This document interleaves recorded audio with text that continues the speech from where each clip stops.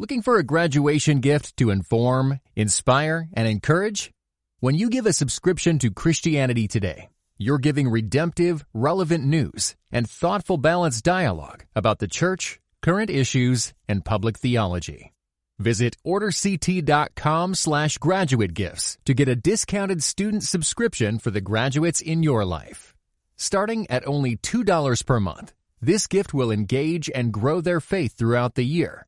Click the link in the show notes or visit orderct.com/graduate gifts to order now. One of my closest friends was in the aisle seat next to mine. And I remember holding her hand. Like that's the last thing I remember doing. Looking into each other's eyes. I remember her eyes were just huge, glassy, and that's probably how mine looked too, because we're just like, what is going on? And then she says, what do we do? What is this? What's happening?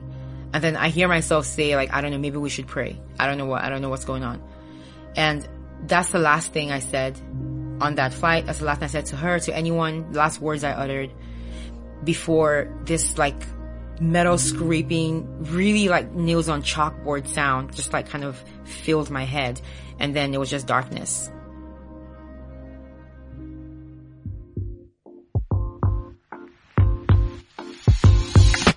This is Where You From, a podcast for those who believe it's important to stop and listen before we speak. Join us as we ask another Christian thought leader where you're from and discover how their life experiences and expertise, even if we may disagree with something they say, offer us an important perspective that's worth thinking about. Welcome to Where You're From. I'm Rasul Berry. Life is full of ups and downs, and sometimes the downs change us in surprising ways. We start to ask ourselves questions about who we are and what things we value the most. The answers we give to these difficult questions can change the entire course of our lives, for better or for worse. Today, I'm talking with someone who faced these difficult questions after experiencing an unimaginable trauma at the age of 16. Kechi Okuchi is a Nigerian-American recording artist and motivational speaker, but she is also one of only 2 survivors of the Sosoliso Airlines Flight 1145 crash on December 10th, 2005. To find out how she overcame this traumatic event, join me as I ask Kechi Okuchi where you're from. I'm from Nigeria, born and raised. Yes. Okay, nice. And I just discovered in Ancestry that I'm 26% Nigerian. Yes. So, does that mean like we can claim each other's family? Mean, there's like probably blood in there somewhere. Definitely. You're Nigerian now. That's it. That's all it takes. I love it. Niger for life. You even know the phrase. Look at you. Yes. Niger for life. Period. So tell me a little bit about the circumstances of you growing up. Growing up in Nigeria, I had a really great childhood personally. I was an only child for 10 years before my sister was born. So I was quite spoiled by my parents. We didn't have a lot, we're very middle class, but like they never made me feel like I was lacking anything, and I was also kind of brought up in this very family-oriented kind of environment. So my extended family was a big part of my life growing up. It was just fun. It was fun. I never felt alone. I felt like I always had people around me that I loved and loved me back. It was a good childhood. That's great. And where in Nigeria are you from? I'm from the East, so I'm Igbo. Okay. It's called Imo State, and kind of built our lives there before I started high school. Gotcha. And what did your parents do? My dad owned a paint manufacturing company, like making commercial paint. And then my mom, first of all, her passion is baking. So she did that for quite a while I was a kid. But then she also was general manager at a bank. Got it. Yeah. Let us know what Nigerians and Nigerian culture is like. Nigerians are very proud. I would say that that's one thing. Very culture driven, very traditional. A lot of times to a fault. I would say very religion driven as well. Because there's a difference between religion and, faith. I don't tie those two things together necessarily. But in general, we're also very viciously loving people, protective, very supportive of our own, especially when it's good things. We don't get a lot of good versus bad, like the ratio is usually quite skewed. So when we get good, we are like, we're all in. Like we're so happy to celebrate it. Okay. And how would you say that aspect of Nigerian culture has shaped you and your personality? I think there's a lot of sifting that happens, taking the good out of the bad. And that's pretty much how I grew up, I think. I was lucky enough to be born to two wonderful human beings. So I feel like there was what I had at home versus what I knew about like Nigeria out there, then what I had with my family, and then what I had with my friends. And so there's just a lot of like sifting, understanding that there's bad out there, but not wanting to bring that into yourself or into your home.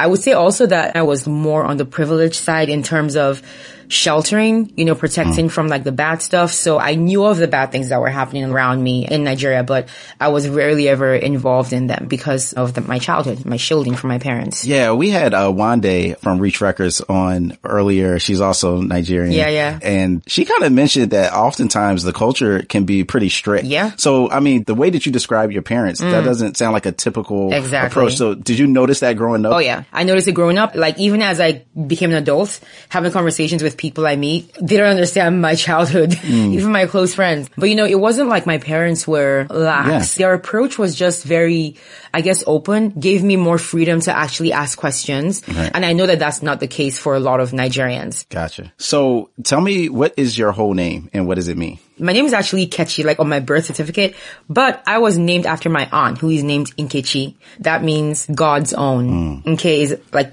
ownership. Chi is the Igbo name for God. So Nkechi Adaobi, that's my middle name. The first daughter of Obi. So my dad's middle name is Obi. So that's what that is. And then my last name is Okuchi, which is God's word. Oku is word. Chi again, God. So God's word. Wow. God's own and God's word. So you mentioned earlier that there's a difference between religion and faith. Yeah. When did that become personal for you and how you embraced that difference? Definitely became more personal for me after the accident happened. This was during the phase of my life where I went on my own personal search for who God was going to be to me versus who he had been so far based on my parents' faith. You know, I grew up Christian because my parents and my family were Christian and believers. Did I have anything personal with God at that point? No. You know, I did what I had to do based on the fact that this is what we believed. The pursuit of something personal, that started after the accident, when I got to a place where I understood very keenly by my circumstance that I could not rely completely, number one, on other people's faith to carry me, other people's prayers to carry me, and medication. There was just something missing, and I started feeling like I might find it if I search for my own personal thing with God. Okay, and I'm going to get to that, but I want to hear a little bit of this backstory some more of how you would have described yourself prior to this pivotal moment. My personality was at its most like whole right before the accident. You know, I was 16 years old, so I was definitely very, I want to say vain. I was very pretty and I was very aware of it. And so I liked looking good. I liked feeling good. But, you know, my confidence about how I looked, it was mostly formed before I even got to high school because of my parents and how they made me feel about myself, you know, so that gave me like this confidence that I felt like no one can tell me anything because my parents said this, you know, that kind of thing. And then about my personality, I really liked the fact that I was mostly an optimistic person. I felt like my perspective on life was typically to find the good stuff out of the bad stuff, you know, find a reason to be happy even in a bad situation. And my circle of friends was small. I was friendly to everyone, but I didn't feel the need to be liked by everyone. Definitely didn't take school seriously enough, that's for sure. Like I didn't apply myself more than I needed to during that phase of my life anyway. So what did 16-year-old Kechi do for fun? Sing a lot. I loved singing. Like I would sing happily to people around me. I also loved to read. Avid reader, fiction. I consumed books. My mom is an avid reader and that's definitely where I got it from. But also because like in Nigeria, it's really hot, like all the time. As much as you want to play outside and all that, like it's not really that fun. So, I mean, you find things to do inside. So reading was a main thing for me, and also video games. I loved video games, still do. Can't play it as often now, unfortunately, but I absolutely love that. Food. Definitely food. I love trying different kinds of cuisine. That also is something that's the same now. Nice. So, I mean, some of that food, I'm guessing included jollof rice, right? Look at you. Yes. Yes. Jollof rice, arguably one of the most popular Nigerian meals, I would say, worldwide. Yes. Yeah. All right. So now you mentioned you were a senior at 16. Correct. Yes. That seems young. Right? That's because in Nigeria, we do start school much earlier, I would say, than y'all do here in America. But then another thing is like high school is grouped together.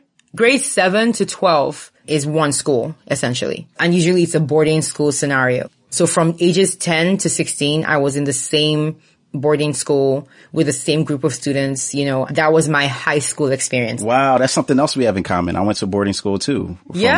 Yeah, from 4th grade to 12th grade. Oh, wow. Yeah, no, it was a very incredible experience. And there's a type of closeness that you have with your fellow classmates that they're like brothers and sisters. Literally. Okay, so you are there and then you're about to take this trip. Tell us about where you were going and where was your mind that day? So this was a Saturday, December 10th, 2005. It was Christmas time and we were heading home for Christmas. And for me, that meant studying because SATs were the next semester. And so for everyone in my grade, that's pretty much what that break was going to be. So that was pretty much where my mind was. I wasn't thinking of anything but that, you know, just because it was weighing on me. I remember it was a very normal day. At least, I mean, that's what I remember. It was a very regular day, nothing strange. And like, I remember we boarded the school bus because the bus would take us from campus to the airport. And also at this point, like, it's important to note that like flying wasn't anything strange or new to any of us. This was like a regular routine trip that we make. You know, my school was in the northern part of Nigeria and students from all over Nigeria came to that school. So most of us flew. It was just a regular, you know, routine trip going home as we always do. And then we would come back when the semester started. So I remember we boarded the plane and usually the trip is about an hour maybe. And we took off. Everything was fine. Flight was normal. There were 109 people on board. 61 of them were students, including myself. So 61 of us from my school. And then everyone else, you know, including the flight crew, made 109. So I remember everything was fine for the most part. It was when the descent into the airport started, like when the pilot made that announcement, that the turbulence started. And again, that wasn't anything. Turbulence happens with flights. It's not a big deal. So at first, no one thought anything of it. But then as time passed, it just kept getting worse and worse. And I remember just feeling this tension in the air that was just like, no one wants to think the worst, but like, it was definitely on everyone's minds. And no one wanted to say a thing. No one wanted to say anything because we're just like, it can't actually happen. Like, whatever we're thinking, like, the worst doesn't typically happen. Like, no one boards the plane thinking the worst is going to happen. And the stats are so low for that kind of thing to happen. So we were just quiet. And then, like, there was this scream from the back of the plane. That's when the panic started. People started screaming prayers, screaming God's name. I was in an aisle seat close to the front of the plane. I was just sitting there in shock and confusion because what was actually happening? Like, it was like a movie. One of my closest friends was in the aisle seat next to mine. And I remember holding her hand. Like, that's the last thing I remember doing. Looking into each other's eyes. I remember her eyes were just huge, glassy, and that's probably how mine looked too, because we're just like, what is going on? And then she says, what do we do? What is this? What's happening? And then I hear myself say, like, I don't know, maybe we should pray. I don't know what's going on. And that's the last thing I said on that flight. That's the last thing I said to her, to anyone, the last words I uttered before this, like, metal scraping, really like nails on chalkboard sound, just like kind of filled my head. And then it was just darkness. And then I was opening my eyes and 5 weeks had passed and I was in a hospital in South Africa, waking up from a coma. And that was like when my new life, I suppose, started. Wow. So, like you said, it was a regular routine day going from northern Nigeria to the east for Christmas break. For Christmas. And that shriek from the back of the plane is kind of what breaks the tension and causes everyone to realize this is not normal. Yep. She was like, is this plane trying to land? And I couldn't see out the window, not just because I was in the aisle seat, but like it was just gray. So like from my perspective, there was nothing outside. Like I couldn't see anything. And I suppose that makes sense because later on when they told me details about the accident, we apparently crashed during a thunderstorm. Like it was a really bad storm. And like the issue was because the pilot had tried to land in like extremely bad weather conditions. So that was what caused the crash. So I just keep thinking the woman that screamed must have been like in the window seat and she could see what was happening, you know? And I just know that would have probably made things even worse. Because it was one thing to have the physical injuries, but then the psychological would be so much worse, I think. So you hold your friend's hand next to you, looking at each other's eyes, and then say a prayer, black out, and you say you wake up 5 weeks later. Like when you open your eyes, do you realize how much time has passed? When I open my eyes, I have no clue how much time has passed, but I know where I am. I know what happened. Okay. So how are you feeling at that point? That beginning time was very cloudy, very misty. It was kind of like the combination of like reality and dreams. I wasn't quite aware of what was going on and couldn't quite distinguish dream from reality at that point. Everything was just very floaty and my body was very numb. So I remember opening my eyes and just feeling I was here, but not quite. I knew my mom was next to me. And that was always something that grounded me, I guess. You know, having her next to me was always a reason to open my eyes again. Okay. So you open your eyes at 5 weeks after. How much longer does it take for you to actually engage in conversation and start to understand what actually happened? When it comes to understanding what had happened, I opened my eyes knowing because while I was in the coma, my mom would talk to me and I would hear her. She would say, Kechi, you know, you were on your way back from school and you were in an accident, the plane crashed and you were really badly hurt, but you're in South Africa right now and you're going to be okay. Everything's going to be fine, you know. She didn't want me to wake up like in a panic, you know, and that is a thing that happens with trauma patients. Sometimes they wake up, their body's still reacting to the traumatic experience. I give my mom all the credit for the fact that I opened my eyes knowing what happened, knowing where I was. That was definitely a blessing. But then when it comes to like an understanding of just how bad things were, my injuries, how long I was going to be here, how long I'd been here already. That came over time, the next few months in the burn ICU in the hospital I was in. I had a trachea tube in my throat, so I couldn't actually say anything. I couldn't speak. That happened about 3 months into my treatment where they took out the tube and I could finally use my voice to speak. So after I got better and my voice came back, I started talking way more with her. And the more I was awake, the better I got, the more I could move around and look around and see myself and I could see just how bad the damage was. So as time passed and I got better, I got worse mentally because the better I got, the more aware I was of the fact that this was going to be a very long journey and the life that I knew was not one that I should be looking forward to going back to. There was no going back. Things like prom, graduation, those were normalcy, what I defined as normal, was very far. So that took a lot of adapting for sure. I can only imagine. And you mentioned there were 109 on board. What was the result after the accident? There were 2 survivors. So myself and another woman who I didn't know prior to the accident, who I know now. We're good friends now. We were the only 2 survivors. So all the other kids that were on the plane were gone. Even the one that you held? Even my friend. How did you process that? That was definitely the hardest part of everything. They told me the truth about that 4 months in. They had to wait for some time to make sure I would be psychologically capable to handle the gravity of the truth. The main thing was the shock in the beginning, just because I had assumed for the last 4 months that if I was alive, so was everyone else. People don't just survive plane crashes. So if anyone survives, that means it just isn't that bad. That means if one person survives, then everyone survives. So that was my perspective on it before being told. So hearing the truth was extremely shocking. And so at that point, they showed me pictures. And when I saw the plane, I was just so shocked, even more, because I didn't understand how 2 people survived that or came out of that. So there was that acknowledgement of the fact that this was a miracle for anyone to survive. But then there was also the acknowledgement of the fact that this was a huge tragedy. So many people were gone. So many children were gone. And this was something that was very hard for me to digest, especially when it came to God, who I was just now learning so much about. And now I was here trying to kind of understand how this person, this being that is supposed to be all loving and all knowing and all powerful, would allow something so tragic to happen. That confused me a lot too. So these were all the different things I was thinking at that time, just receiving the news, and all that confusion and all that shock, everything just kind of spiraled me into this depressed place. I was just inconsolable. And I just felt like he had been so unfair to not allow everyone else to survive. Why just one person out of all those kids? Why just 2 people out of all those people? If he could save 2 lives, he could save 107. It made no sense to me, So I struggled with that a lot, I have to say. I did. So how did you make sense of all that? It was not easy. It was a perspective change for me that was initiated by my mom. In my experience in the hospital as a burns patient, I had been relying almost exclusively on my mom's faith, my mom's belief that I'll be okay, my mom's perspective on God, on Jesus, on faith, my mom's prayers.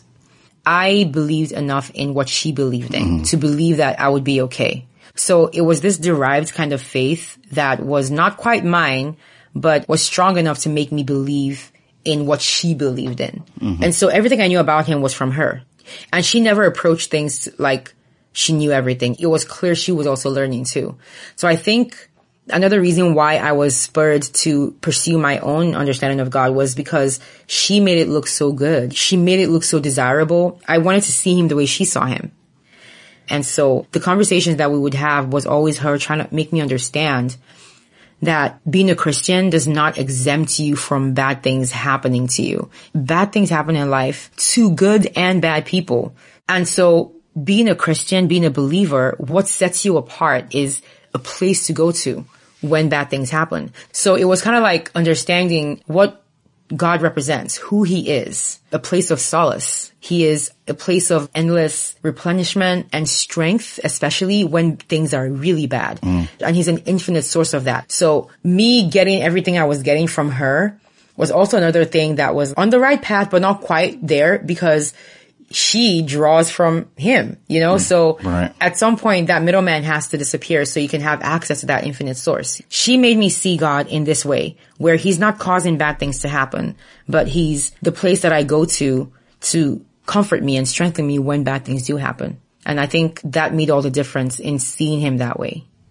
That's beautiful. So I'm curious about the questions that you raised though, like why would God allow this to happen or if he has ability to stop it? Like, that doesn't get answered through the acceptance of him being a place of solace. So how did you resolve that part of the question? Yeah. I mean, for me, it was really just understanding that perspective on him being where you go when things go bad helped me detach him from the blame part of it, of like saying he caused this. It was therapeutic just listening to my mom read from the word. The words were just comforting and they felt full of life and made me just feel better. And, you know, that's the main reason I started to ask her questions because I craved that. I craved something in there that had a more long-lasting effect. That's beautiful. And it just reminds me of Philippians chapter 4, right? There's a peace that passes all understanding that will guard your heart and mind. And it sounds like that's what you were tapping into through your mom's words. I'm curious also about your dad. Yeah. So I was in South Africa for treatment just because Nigeria didn't have the medical capacity to like handle my burns. I had 3rd-degree burns over 65% of my body. So everything from top to bottom burned through almost to the bone in some areas. So South Africa was the closest place where they could send me before I literally died. And this involved a lot of flying for anyone that came to visit, essentially, that didn't live in South Africa. My mom was the one that was there. She never left. She was there with me from the start. My sister had school and then my dad had work. So he came as often as he could. And when he did come, he'd stay for months on end. And my mom needed that too because, you know, I was just pulling so much out of her, you know. But yeah, so that was my dad. It's interesting because I hear about how he would break down and feel a type of way, like, but never when he was with me, ever. He would always just be himself around me. And for me, it gave me a sense of like normalcy, seeing that he was like still the same old guy, the way he would act, making the same jokes. I remember my mom said that she got a phone call from some random person asking if she was Ijoma Okuchi and that she needs to come to the hospital that's near the airport ASAP because her daughter was asking for her. So she started heading over there. She called my dad and he told her, don't wait for me, just go there first and see her and see what they're saying and I'll meet you there. And so when she got there and she saw me and the doctors were working on me and trying to just get me to calm down, she called my name and I calmed down. They were finally able to do what they needed to do. And then my dad got there eventually. And then my dad had told her, you know, Kechi is literally living for you right now. Like, do you know that? I believe that that's why she's alive essentially. And so he knew that if there was any way I was going to come through this, that it was going to have to be with her next to me because literally she represented calm and love and peace and comfort and everything that God should represent for us. She did for me, you know? Wow. That's beautiful and just incredibly moving. And so you go through this dark period of questioning and then mentioned like a few months in, you start to get the gravity of how long of a recovery that you're going to have. And I can't help but think about you described yourself as 16 years old as vain and appreciative of your like physical appearance. Yeah. And 65% of your body with third degree burns. Yep. How did you think about that new reality? So curiosity about how I looked. Yes, that came the better I got. So, from just looking at my body, I could tell that my face is probably not looking great either. So this was about 4 months in.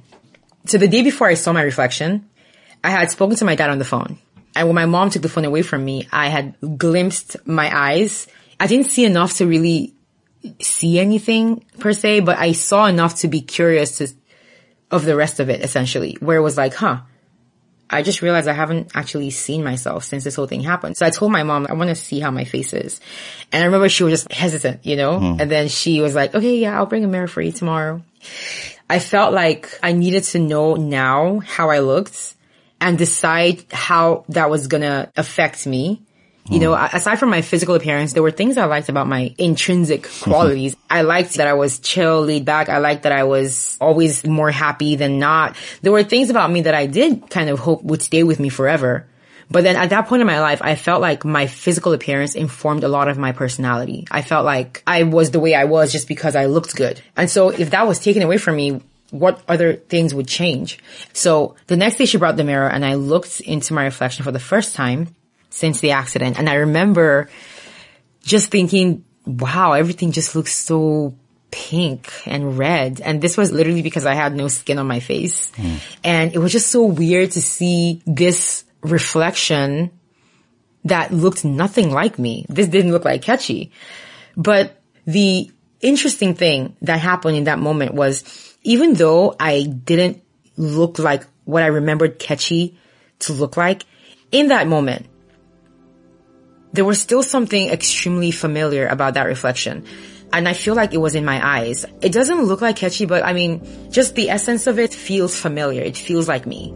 This was something that was born literally in that moment where I realized, okay, so if I still feel like me when I don't look like me anymore, then that obviously means that these things that have nothing to do with my physical appearance that I like about me or don't like, my flaws, whatever it is, they really don't have anything to do with my physical appearance. These are things that are there or they're not there regardless of how you look. And I think in that moment, there was just this freedom that was born because it was like, I don't have to change then. I don't have to be a different person. Okay. So I look different, but it's not like I need to start acting different, stop laughing so much, stop joking around. I can keep liking the things I like and, laughing at things I like to laugh at. I have the same sense of humor. It just meant nothing had to change. And to me, that was the most significant shift in my way of thinking because it literally became the foundation of how I approach life moving forward. And I have to also say, special mention, this is not something that happened in a vacuum, with just Kechi coming to this epiphany. The people around me and how they had reacted to me thus far also informed that too. The focus had always been, how is she feeling? Is she getting better? How is she healing? No one had said or expressed anything, at least to me, about my appearance. My little sister that was 6 years old, this is a kid, a baby, and when she first saw me, she called me my name, she hugged me. She didn't ask who is this? There was no weird reaction. I feel so I've been looking like this all along and everyone has just been acting like normal. And then as time passed, it was just like that. So I have to say my friends, my family, they just never made me feel a type of way about this. And since they are the most important people to me and have always been, their opinions trumped anyone else's. Again, it's just such a powerful story. And your response, what you said the Lord gave you, reminds me of when Samuel goes to look and anoint the next king after Saul. Yeah. And he looks at David, who's the youngest one and the small one. Yeah. He's like, that can't be it. And the Lord says, no. No, that's it. Man looks at the outside. Yeah. But the Lord looks at the heart. This is so true. I feel like bringing God into it was another thing that helped reinforce it, because then it became a matter of finding what to tie my identity to. And for me, learning everything about God and learning about how He loves us regardless, He made us, and He cares about how we behave to other people and how we act in this world, what kind of footprint we live, as opposed to how we look. He's not going to pick and choose between scarred versus unscarred when people are coming into heaven or coming to meet Him. So to Him, it also doesn't really matter what you look like on the outside. And seen as He's the infinite source of everything good, seeing myself through his eyes is probably the best way to like hold on to my confidence. You're never going to be able to come to me to make me feel bad based on my appearance, because God doesn't care about that. And like, I'm sorry, but you're not as important as God. You're not God. Right. So it became that kind of thinking. There are many other things you can come for me on, but not on how I look, because that's something that he already took care of. Through the faith and love of her family, Kechi was able to see past her physical appearance after the crash to her real self in light of who God is. This change of perspective gave her the courage not only for a big move, but also prepared her to be judged by Simon Cowell on America's Got Talent and millions of viewers around the world. That's coming next on Where You're From.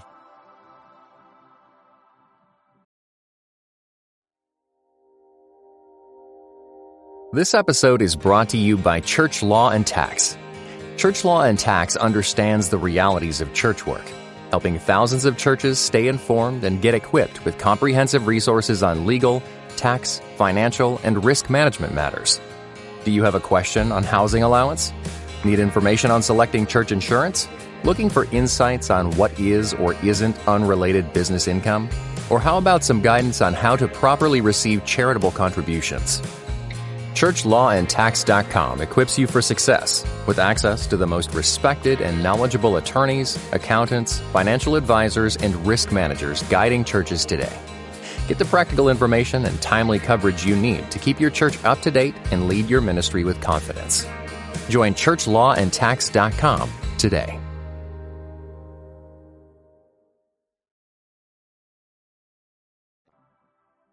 Thank you so much for listening to Where You're From.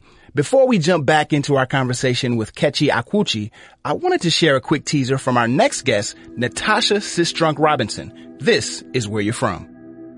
I called my Aunt Linda, and when I heard her voice, I just started wailing.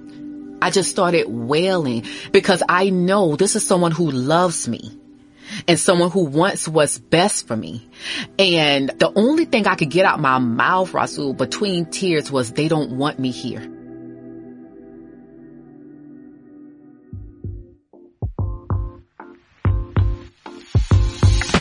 Welcome back to Where You're From. I'm Rasul Berry, and in just a moment, we'll jump back into our conversation with Kechi Akwuchi. But before we do, just a quick reminder that the show notes are available in the podcast description. They not only contain the talking points for today's show, but some links to learn more about Kechi's music and advocacy work. You can find these links in the show notes or by visiting whereyou'refrom.org. That's whereyafrom.org. Now let's get back into our conversation with Kechi on Where You're From. So you've mentioned the fact that you kind of needed this to prepare yourself for life outside of the hospital in the world. So tell us about that. How long were you in the hospital? And then what was it like when you had to leave? So I was there for 4 months in the trauma ICU and then 3 months in the ward, the burn ward. Then I left South Africa, came back to Nigeria, because I came back in August 2006 to about March 2007. March 2007 is when I moved to America with my family, my dad, my mom, my sister. We moved here primarily to get burn care from Shriners Hospital for Children. So Shriners is a burns hospital. They take care of kids with burns from all over the world, regardless of their ability to pay. They will handle everything. They don't care. Their burn hospital was in Galveston, Texas. So we moved to Galveston. That was the beginning of a different kind of life with these burns. South Africa is where they saved my life. That's where they brought me back from the dead, literally, and patched me back together. And America was going to be where they gave me back my independence. So I got here. The surgeries were life-changing. You know, they gave me back everything from being able to walk properly, to hold things, to move around, you know, more comfortably in my own skin that was literally fighting against me. Wait, hold on. What do you mean your skin was fighting against you? So third-degree burns, what they do to the skin is so severe in terms of how much damage it causes. The skin loses its elasticity. It covers you, but it's no longer the same kind of skin that you are used to having. It's no longer like soft and pliable. Right. So as you heal from burn injuries that intense, the skin uses the shortest route it can to mend itself together. And oftentimes it does that and tightens the body like severely. So what happened was my scars, as they healed, especially at the joints, they would kind of fuse. So when I came here, like literally I couldn't straighten my arm. The skin had kind of like melded together to heal itself. So those are the kind of surgeries that Shriners focused on. You know, like you just start appreciating all these things that are just living, you know, like being able to walk properly, heal first, being able to do this wrist motion, which I did not have access to for a long time. Even being able to like grip stuff, like my fingers were like fused into each other and they had to break the bones open and then fuse them into like positions that would actually be functional. So it's things like that Shriners did for me and gave me back the movement that I needed to live a normal life, as normal as possible anyway. That's my transition from hospital living to real world living started here in America. Yeah. And there's this other incredible transition we can't not talk about, which is you went from one continent to another. True. So, you know, as a teen, what was that like for you? So America was kind of like a very gradual adaptation process for me. I was still in this protected environment with my family in both continents. The weather was definitely not as warm as Nigeria. That was great.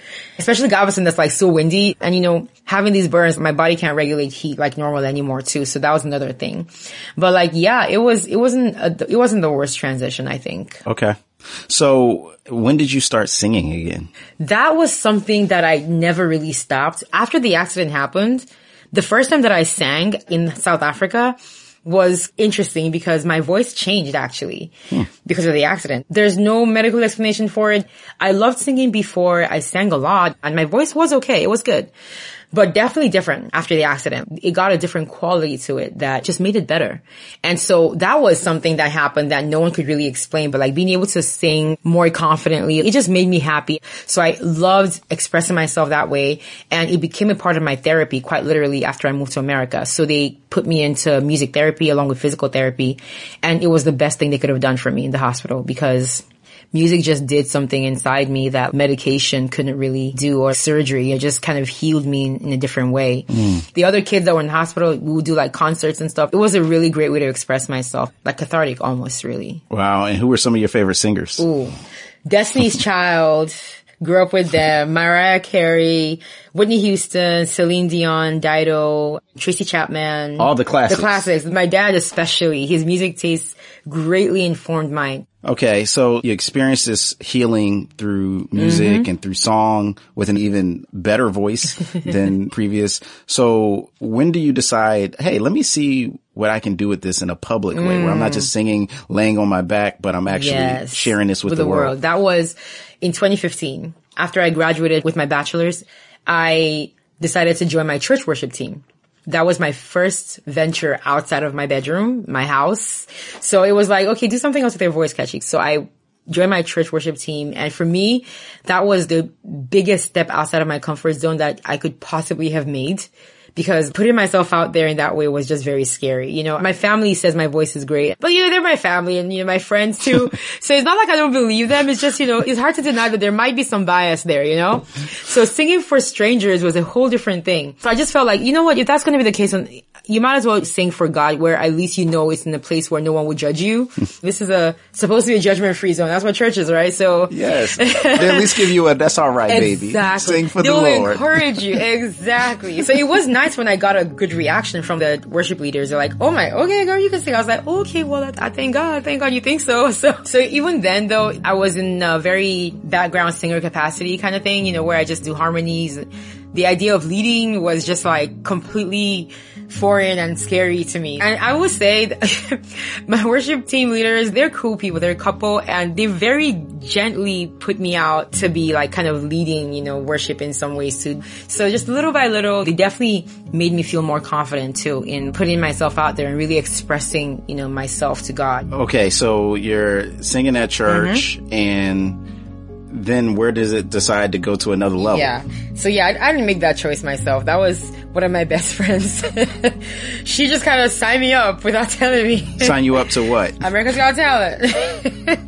Yeah, she single-handedly changed my life. So before joining the church worship team, one thing I used to do was I would record covers and like send to like my loved ones. I would send to like my friends, my family. And she was always a friend that would be like, this is great, but like, you know, what am I supposed to do with this? Like, you need to submit this somewhere. Send this to these people. Stop sending this thing to me.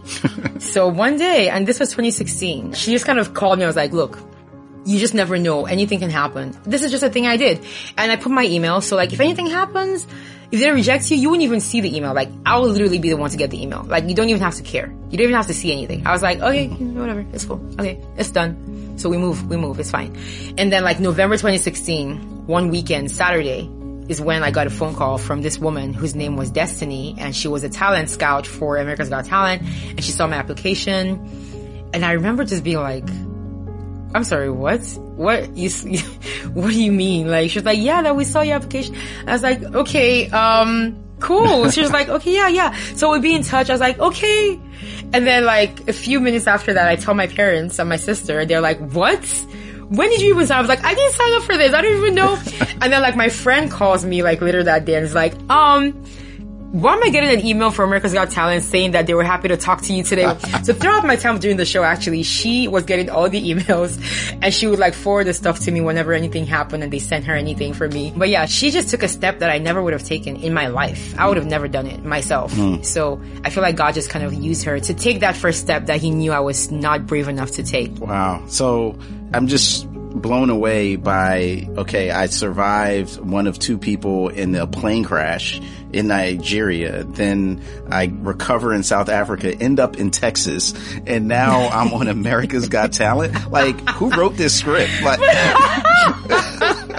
like God is like just in the writer's room. He's having just having a a blast, right? Just when you put it that way, that it does sound kind of like, what even is happening here? Like, how are we putting these pieces together? He really just be doing whatever he wants, and that's honestly like I think the best way to go about life is like having him just do what he needs to do. Right. So let's just go to that moment, you know, that the world got a chance to see. So you're on this stage in front of probably the most well-known curmudgeonly critical person in Simon Cowell in the world.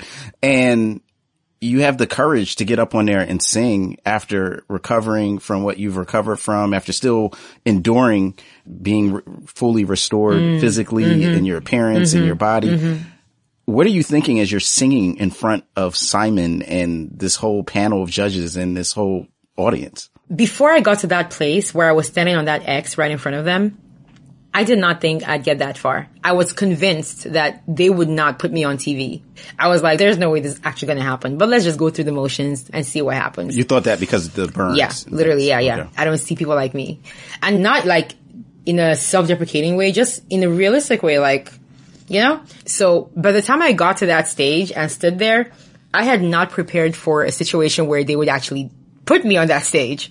So it was like, I got there and I was like, what am I doing here? It was a very strange feeling of like, I can't believe I actually made it to this point. You know, the first time you stand there in front of judges is the first time I've seen them. So that's a genuine, real reaction whenever you see people out there. I just realized in that moment, this is going to be the first time in my life that I am singing in front of people who are actually going to give me feedback on whether or not what my whole family has been telling me is true.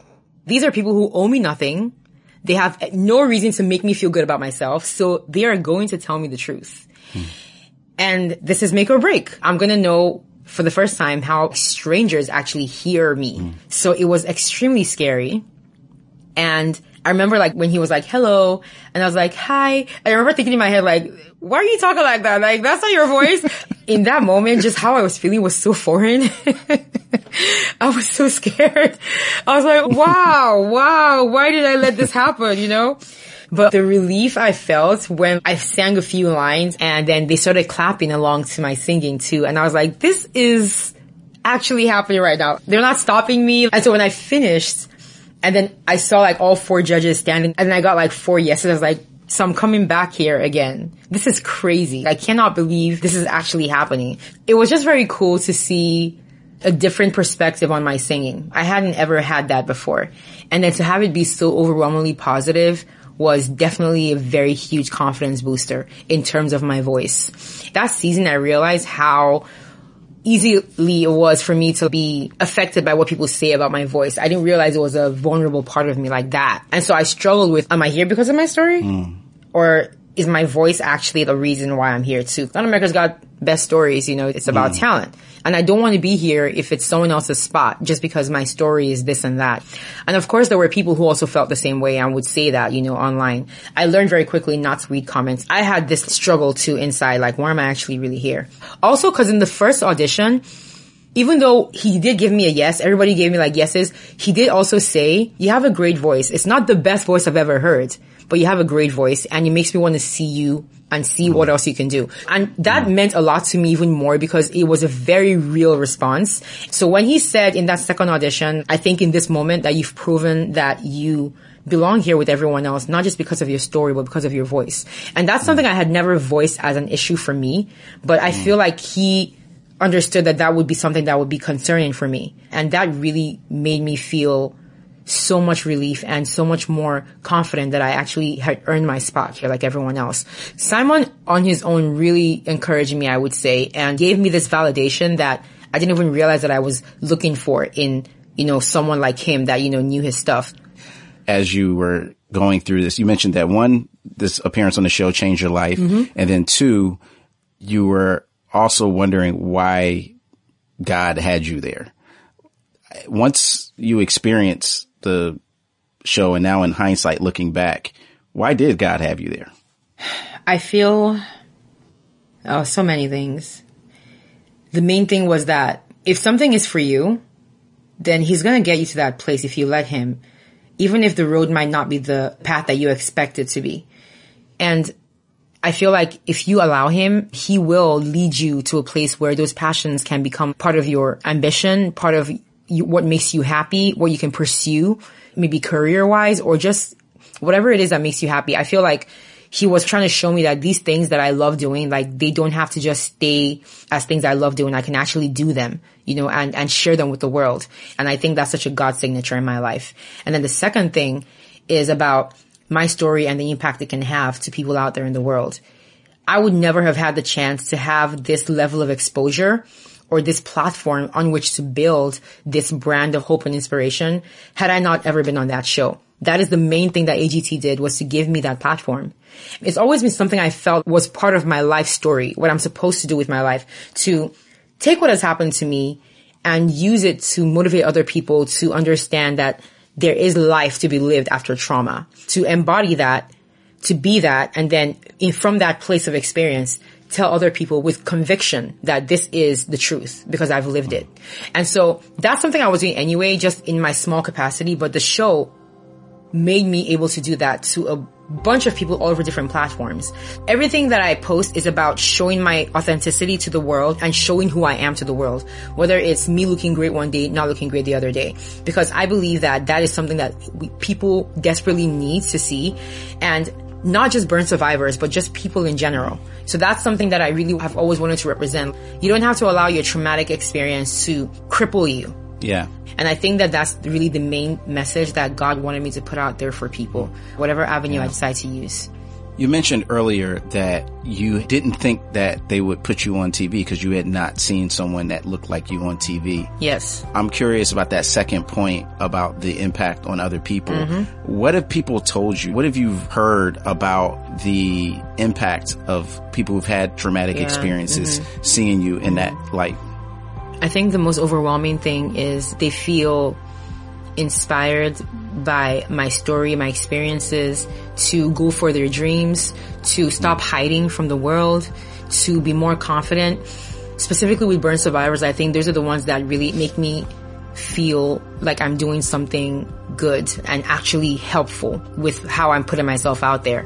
When I hear from someone that says that they have this and that scar or this and that trauma, when I see that they relate to me and that seeing someone like me out there represent them makes them feel seen and makes them feel like they too can go out there and put themselves out there, that's really, it's the most encouraging thing because it tells me I'm at least on the path to do what I'm supposed to do. So I think that's the most overwhelming response I get is from burn survivors or trauma survivors who appreciate the representation and the honesty, and that it makes them want to kind of do that for themselves as well. Yeah, that's so inspiring. Is there a particular response that you've received that really touched you and that helped you to see your impact on the world? Oh, there's so many. I just keep filtering them in my mind. But I think there was one that really stood out to me, and it was this woman. I think she's Swedish. So first of all, there was also the fact that this was someone all the way in a whole different part of the world that I have very little knowledge of. She made this video on Instagram, and it was like a 6-minute video of her explaining how she first saw me on AGT, how she found my videos on YouTube, how she's been following me on Facebook since I was in AGT, and she was talking about things that I had done and posted that she had been so aware of, and that she just wanted me to know that the impact that I'm having on lives is more far-reaching than I can ever understand, that she's from Sweden, and that as someone who has MS, that's multiple sclerosis, that she struggles a lot with putting herself out there into the world, but that when she sees me, whenever she sees anything I post, she just sees me out there, that it makes her feel that she can do anything. When I saw that video, I was so moved to tears because of the effort that she had put into getting in touch with me and saying these things to me. It was just so emotional and so moving that someone would go that far to send me this video message where she really wants me to know these things. And I always say this because it's the truth. It's these things. I can speak to a crowd of 1,000 people, and just that whole speech could have been just for one person in that crowd. And so if that one person is going home feeling the way that woman's feeling in that video, job done. I am out there to just see if something that I say or do impacts one person in some positive way, makes them feel good about themselves in some way, or encouraged. I mean, that's the best. I can't control how people receive my message, but I do hope that it is half, as much as what this woman that made this video is. Life is full of ups and downs, and in the face of trauma, Kechi's perspective changed. By seeing herself through God's eyes, she had the courage to sing in front of millions of people and to become an inspiration for those who have gone through significant traumatic events. This is Where You're From. I'm Rasul Berry, and remember, it's not just about where you're at, it's also about where you're from.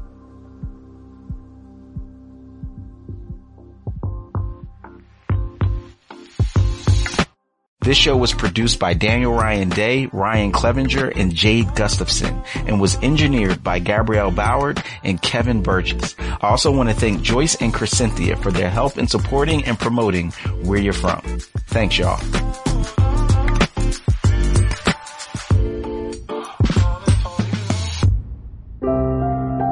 Where You're From is part of the Voices collection from Our Daily Bread Ministries.